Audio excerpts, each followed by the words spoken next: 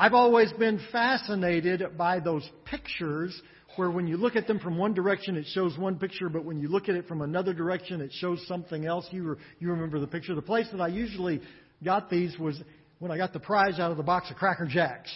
And usually I was really disappointed that I didn't get a box that had a real toy. But then when I looked at the picture, and one way it was a horse and another way it was a monkey, it was kind of cool. I was fascinated by how in the world that could work that way. I don't really understand the principle, but it illustrates a very important truth that all of us need to understand, that perspective can make a lot of difference. And that's nowhere more true than in prayer. Our perspective in prayer can be foundational in our understanding of what God is doing in our life. Most believers realize the importance and the significance of prayer. We realize it's important in our own life. We realize it's important in the life of our family. We realize it's important in the life of our friends, in the life of our church. We realize the significance of prayer. Most believers wish they would pray more. They look at their life and they say, well, why don't I spend more time in prayer? Why don't I do this better? Most believers struggle with prayer. Hannah was not one of those. This was one prayer warrior lady. I'm telling you, she prayed fervently to the Lord. Now, we've seen over the past couple of weeks how she prayed fervently that God would give her a son. And as God answered that prayer, we saw last week how she answered God's answer to her prayer through obedience and through praise. She dedicates Samuel to serving God. She gives praise to the Lord for His gracious answer to her prayer. Now this week, we're going to take a look at the prayer that Hannah prayed in response to what God did in her life. It's found here in 1 Samuel chapter 2. It concludes with a triumphant shout of victory in verse 10. Those who oppose the Lord will be shattered. He will thunder against them from heaven.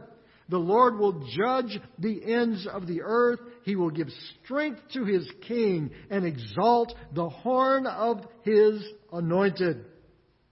Hannah had learned a significant truth about prayer, that if we can learn this, it will revolutionize our lives as believers. Here's the secret. Learn to pray with praise. Learn to pray with praise. Now, to state the obvious, God deserves our praise. Now, remember from last week, Hannah had brought her son Samuel to serve alongside the priests. Now, rather than seeing that as a sacrifice, she recognizes God's blessing in the miracle of this son she had received, and she gratefully responds to that blessing with obedience, keeping the vow that she had made to the Lord. Hannah's obedience led to a prayer that's recorded here in 1 Samuel chapter 2. The first part of the prayer describes how God's blessings are not according to the reward system of this world.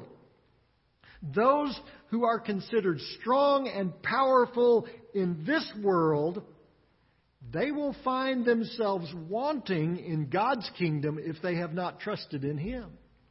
And those who seem to be disadvantaged in this world, as they trust in the Lord, they will recognize that this world does not have the final word. Hannah talks about it in verse 4. The bows of the warriors are broken, but those who stumbled are armed with strength. Those who were full hire themselves out for food, but those who were hungry hunger no more. She who was barren has borne 7 children, but she who had many sons pines away. And then in words echoed in the Psalms, Hannah gives praise to God. She acknowledges that God and God alone has the final word. Verse 6, the Lord brings death and makes alive. He brings down to the grave and raises up. And then verse 8, He raises the poor from the dust and lifts the needy from the ash heap. He seats them with princes and has them inherit a throne of honor. For the foundations of the earth are the Lord's. Upon them He has set the world. Hannah acknowledges that God holds all authority. He is God over life and death, God over power and poverty. He has made the very foundations of the world. And that's what makes praising God so important. When we pray, our praise reminds us of who it is we're talking to. An ESPN sportscaster and his guest got into a taxi cab in San Antonio, Texas, not too long after the University of Texas had hired a new football coach. The driver recognized the ESPN sportscaster, but he didn't recognize the fellow that was with him. And so he started talking with the ESPN analyst. He was trying to show him how much he knew about sports, and especially Texas sports. So he got to talking about what was happening up in Austin at University of Texas. And he finally says, so what do you think about this new coach? That old coach, Mac Brown, he just didn't know how to coach. Well, what he didn't know was that the other passenger was former University of Texas coach Mac Brown, who simply said, boy, he sure couldn't coach. And the driver then recognized his voice and said, hey, you're Mac Brown. To which Mac Brown responded, yeah, sure am. Hey there. I bet that was an interesting car ride. It pays to know who it is you're talking to, especially if you want a decent tip. Unfortunately, when we pray, it is all too easy to forget who it is we're talking to. We treat God like some great vending machine in the sky that will give us what we want. Or like the customer service desk at Walmart. When something goes wrong, we want them to fix it. Or like the walk-in clinic. When we're not feeling well, we want to get in there and get somebody that can help us feel better. Now, don't get me wrong. God invites us to bring our burdens to Him. In fact, the Bible tells us, cast your care upon Him, for He cares for you. God invites us to come to Him with our needs, with our heartaches, with our hurts, with the problems we're facing in life, and cast them there at His feet, recognizing His power to overcome all of them. God invites us to do that. So don't get me wrong. I'm not saying don't do that. In fact, you need to do that. It's just we need to remember who it is we're talking to. And praise helps us to do that.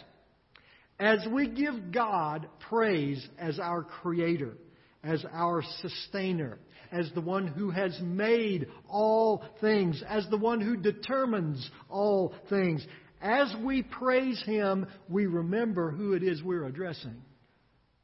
Praise reminds us that He is God and we are not. Praise reminds us that God is the one who should make the decisions in life, not us. So when you pray, always remember to praise the God to whom you are praying. In fact, I encourage you to start out with praise. I do that so I won't forget. If I get into the prayer and I get to talking about all the things that are bothering me, sometimes I forget to talk about some of the things I need to talk about. So I just start out praising God. Before I bring in my request, before I bring in my hurts and heartaches, I just start out remembering, God, you're God. You're my Creator. You're my Savior. You're my Lord. And as I say those things in prayer, I'm not telling God anything He doesn't know, but I'm reminding me of something I need to know. Now, as Hannah praised God, something happened in her life that if you'll praise God in your life, it will happen in your life as well. Praise leads us to trust God. Now, Hannah was making a huge step of faith.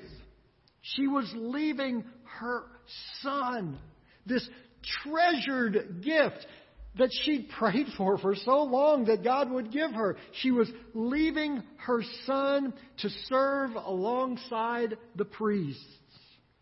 Now, she surely would have known that he would be well cared for, but still, he was her mom.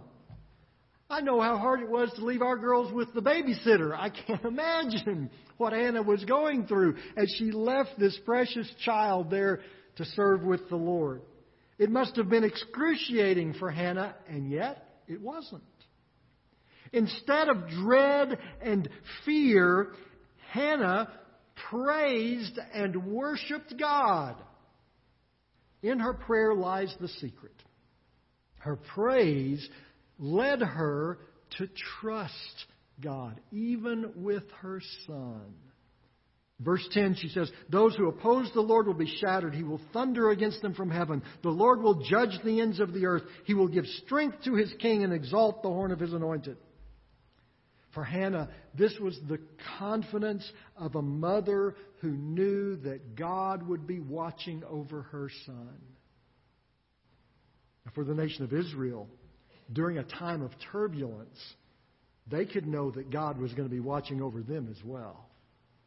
For us, this is the first mention in the Old Testament where the king of Israel is described as God's anointed.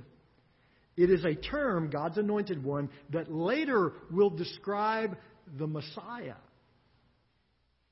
You see, Hannah could praise God, not only knowing that the future of Samuel was going to be okay, that God was going to take care of her son, not only knowing that the future of Israel was going to be okay because God was going to take care of His people, but knowing that God would always be faithful, that she and all believers could always trust in God.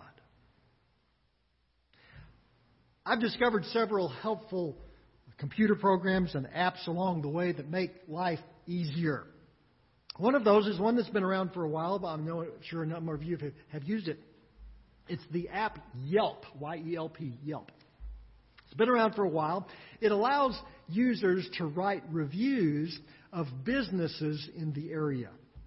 And so you can look up certain businesses and see what people have said about it that have actually been there. For example, a restaurant, you can pull it up and see what people have said about the food and about the service and whether they thought it was worth it and all that kind of good stuff. And that works pretty well. But honestly, sometimes I agree with the reviews and sometimes I don't.